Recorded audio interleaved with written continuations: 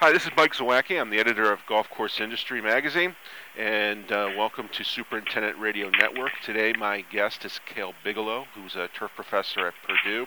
We're going to talk a little bit about PGRs. Cale, thank you for joining us today. One of the topics we would like to explore today is how important it is for a golf course superintendent to choose a PGR program and then stick with it, especially for the long term. Why is that so important? Well, when I think of golf course managers and I think of, their overarching mission for what they're trying to do at the facility is, they're trying to provide playing surfaces. And, one of the biggest things that they're trying to do with those playing surfaces day in and day out is provide consistency. And I think that when you look at all the tools that golf course managers potentially could use to provide that consistency, PGRs are a big piece of that. Managing that vertical shoot growth, trying to minimize peaks and valleys, that seasonal program is really, really important. In your opinion, why have you seen some superintendents not stick with the program for the long term? Maybe initiate a PGR program, and then what are some of the reasons why they then don't stick with it and get out or switch programs or abandon it altogether?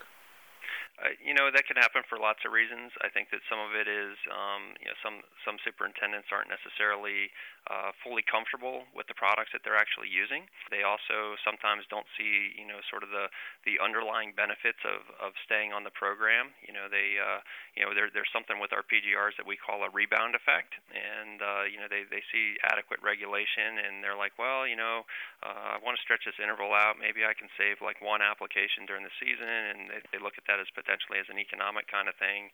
And then weather changes and that rebound effect comes into play, and sometimes they regret their decision. But I think that measured and consistent approach throughout the season is really, really helpful in terms of that consistency that I mentioned. Mm-hmm. Let's talk a little bit about that rebound effect. How soon into a program generally are you seeing, or does that rebound effect occur? And what are some of the things that can bring that on? That it can happen for lots of reasons. But one of the primary things that drives it is temperature. These are biological systems that we're dealing with. The products that we're using have different half-lives inside the plant, and heating growing degree days is a big piece of whether or not the product's actually going to wear off. And I think another thing that people look at is there may be a fertility effect associated with it, but soil temperatures, air temperatures, and then the individual species that they're managing are all going to have effects, as well as the particular plant growth regulator that they're using in terms of a rebound effect. Mm-hmm. Now, if a superintendent does abandon the program for whatever reason, and then regrets that decision, how difficult is it to get back into it? Are they done for the season, so to speak, and kind of better luck next year, or can you pick up where you left off? You're definitely not done for the season. One of the risks I think personally from the rebound effect is the potential for some scalping injury. Plant does start growing too quickly, and you do get some scalping. That's obviously going to be a point where golf course manager might want to tap the brakes inside their head and maybe not want to apply. But the reality is they might actually be better off going ahead with their application, perhaps at a reduced rate, but they can certainly get back into the stream of things, and some of the products are a little bit more quick acting than others in terms of that initial regulation. Any tips or advice you can lend to superintendents with regard to staying the course? As far as staying the course, it's like a lot of things, and I equate what we do with the PGRs in some ways a little bit like someone that might be taking medication for different kinds of things.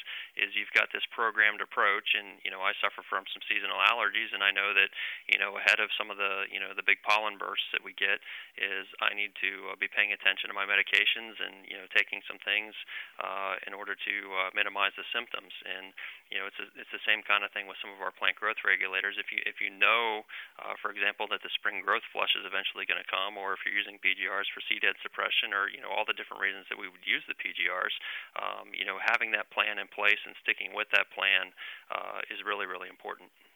Great. Hey, thank you very much, Cale, for your time. Appreciate it. I think you've given us a lot of great information and something for, hopefully, not only for superintendents to think about, but to take to heart with their PGR programs. Hey, happy to do it, and happy to answer any emails or anything like that if people have other questions. Great. How could they contact you if they do have any questions? There's a couple ways. Is the letter C and then my last name Bigelow at Purdue.edu. You could also find our whole turf team on turf.purdue.edu, and the 5 members there. We all have different specialties, and you can contact us via the emails that are located there as well. Well, thank you again, Cale, and this is Mike Zawacki again with Superintendent Radio Network. Be sure to check us out at Golf Course Industry online and for future episodes.